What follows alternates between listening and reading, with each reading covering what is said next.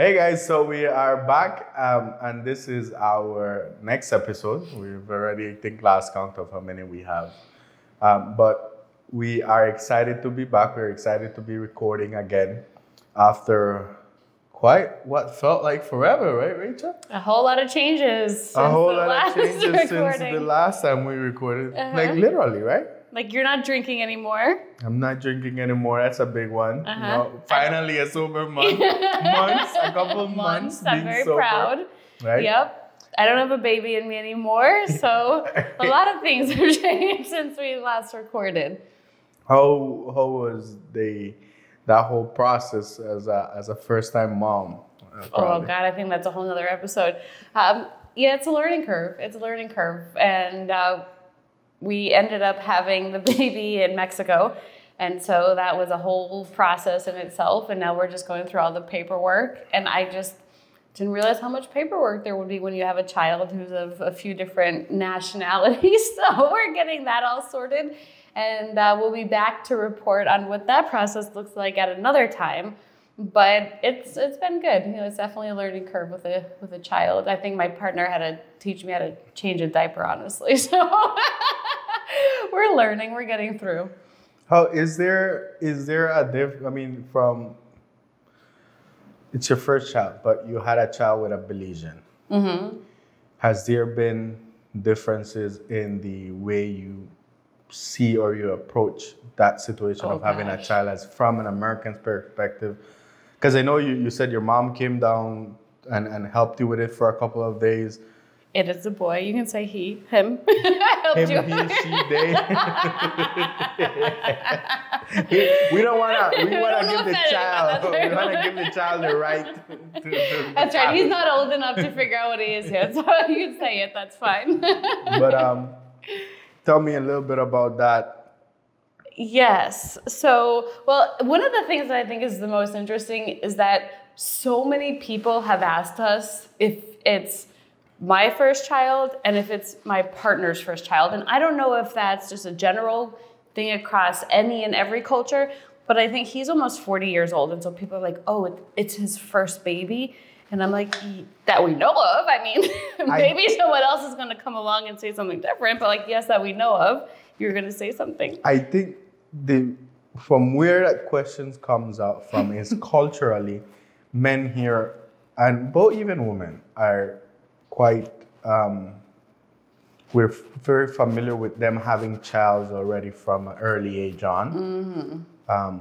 Giving you an example, in my own family, my brother, he started from the age of 16 having his first child. Mm-hmm. Unfortunately, one of my younger sisters, she started from now at the age of 17. And I'm like, Jesus Christ, kids, like stop trying to rush having kids and, you know, wear a condom, you know, go to get the morning after. It's like, it's not a shame to get those things. And I think that's... Yep. It's actually cheaper. It's actually cheaper. Oh, trust me, it's cheaper. It really is cheaper. It's cheaper for you ladies for you to go get the pill than it is to have a kid on formula and diapers and all of that. I will tell you that right now. Right? It's extremely expensive having a child now. So I think that's where that question comes from. Because he's already an older guy. And he's a geriatric almost guy, but and he's very well known. Yeah. Right? So it's kind of thought of like it's his first child, like he hasn't gotten anybody pregnant yet, you know, like kind of thing. Well, not that we know of. I hope nobody comes out of the woodwork after this.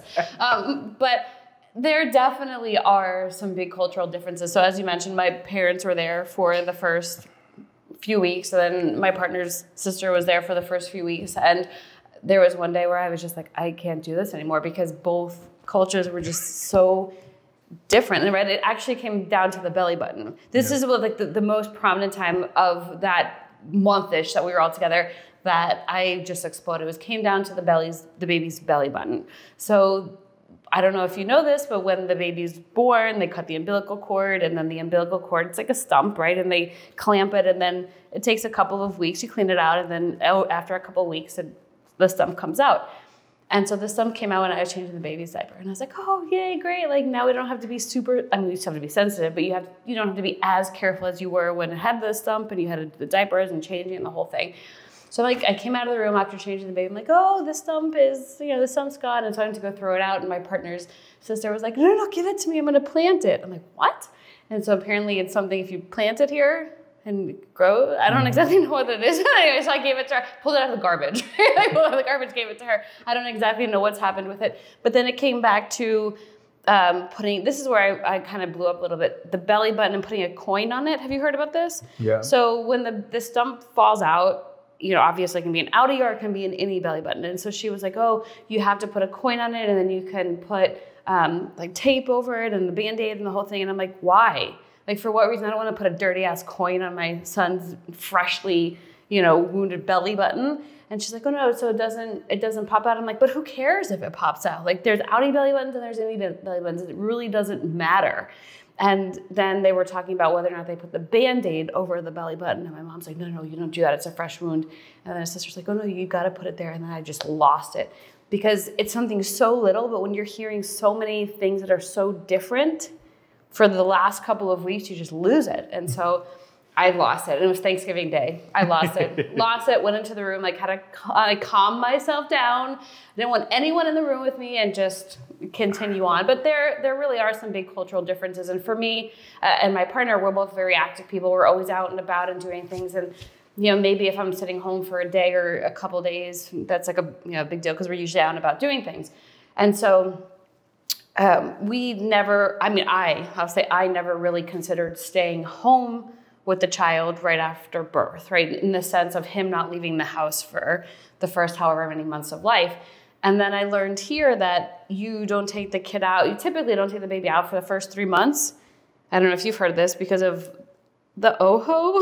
You might have to explain it. Mal de ojo. Yeah. Do you want explaining that? Because for me, I was like, what the hell are you talking about?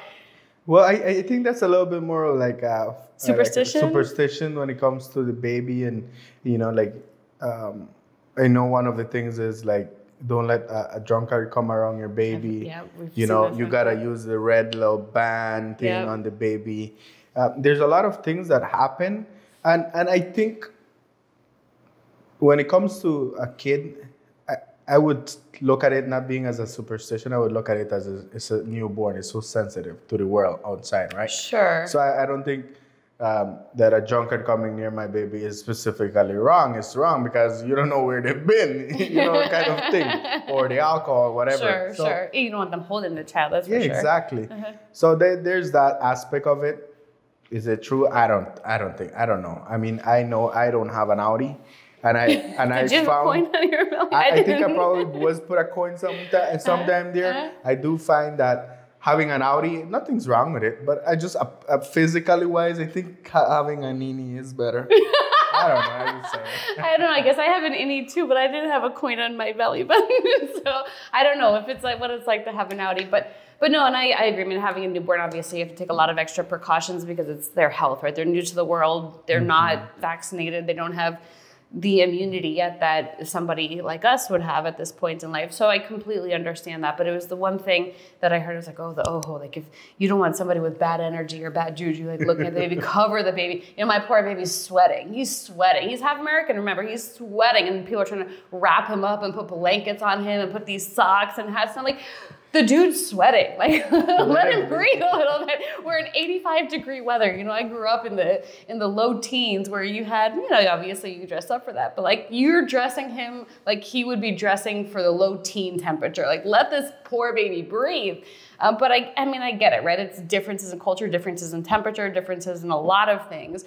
And oh gosh, we're just touching the tip of the iceberg here. The amount of things that I've heard, even remember the eclipse that we had, was it September, October? Sometime around there, yes. Something like that. And so I think it was a weekend. It was a Saturday or Sunday. Mm-hmm. And so I had to go into the office to do something. And I had multiple people reach out to me on Messenger that day. And since you're pregnant, you really shouldn't leave the house because there's an eclipse happening. I'm like, okay, there's an eclipse happening. I get it. I don't know if you're familiar with this, but they're what did they say? If you're pregnant, you should not leave the house when there's an eclipse happening because it can do damage to your baby. But if you're going to leave the house, wear red. And I'm like, well, what do I have that's red underwear? So I'll put red underwear. So like I leave the house, and then just, obviously when you're physically looking at me, you don't see that I'm wearing red. So people would be like, you really shouldn't be outside right now. Like, are you wearing red? Yes, I'm wearing red. Like, life's fine. The baby will be fine. The baby will be fine. And that was actually the second eclipse of the pregnancy. And so someone else told me that, well, during your pregnancy, there were 2 eclipses. So there's a high probability that your baby will have a cleft lip. And I'm like, okay. I mean, we've seen the 4D ultrasounds, his lips, everything looks fine. But okay, thank you for the warning. When he comes out, we'll just double check that he doesn't have cleft lips. But things like that, it's just a lot of superstitions, I think. And obviously, I haven't been pregnant in the States before, right? So I don't know that. But when I was explaining to friends and family about some of these things that I was told, I was like, they told me not to go out in eclipse. And they're like, what in the world? So it just really depends on, obviously there's cultures, there's traditions, there's a lot of things that go into raising kids and just generally living, right? But Absolutely. It was interesting. It was interesting, the things that I was told, and even now just to generally the way that we're raising the baby, there's differences, for sure differences. And you have to learn to compromise. And you say, well, there are so many babies that were born here in Belize that are doing just fine, and so many babies that were born in the States that are doing just fine. And so when you look at that, it's like, is it really that much of a difference if your child's wearing a hat when he's sweating versus not wearing a hat? So you just have to be a little bit more mindful and just really gauge it on the baby.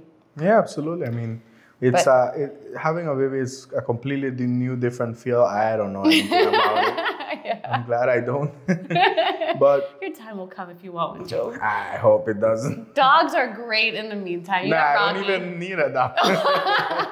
So I don't have time for anything right now but myself. Yeah, true. No, it's true. So that's one thing that I see is specifically a lot of young Belizeans, either guys or girls, getting themselves into and having a baby at such a young age. And I guess for me, having the example of my brother was one of the determining factors and deterrents for me personally to never want to have a child, at least not in the next couple eclipses or blue moons, because it's just not going to happen. I'm not financially there, I'm not mentally there, I'm not physically there to even think of having a child.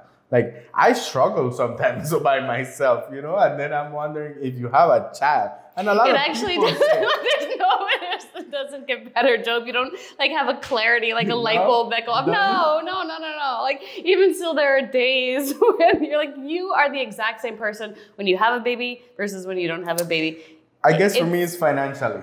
Okay. Financially. Yep. I am too selfish to want to have to put my life on pause. Yeah, sure, I get for that. A kid. And I think that's one thing that a lot of Belizeans, young Belizeans, need to start realizing is that there's so much more to life than not just having kids. Mm-hmm. And for me personally, one of my biggest inspirations have always been someone like yourself, someone like my previous employer, someone like my agent Kate that I've always worked with.